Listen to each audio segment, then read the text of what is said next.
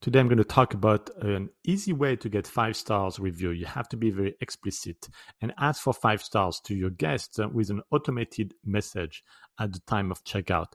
But to really increase the number of 5 stars that you get, you need to send a second automated message that is going to sound, of course, friendly, that you are very happy to host them and that you would like to receive a 5 star if they thought that the experience that they had. You cannot force them, of course, to give you a 5 star, but send that automated message 2-3 days after checkout and really tell them in a nice way that 5 stars go a long way, are very important for you, the future guests, and making sure that you deliver the best service possible. So this second email, a lot of hosts forget about it. They think, well, if I didn't have a review after this email I sent at checkout, then that means I probably won't have a review or I should not push it further. Well, you can just send one more email 2 to 3 days after checkout to request these 5 stars.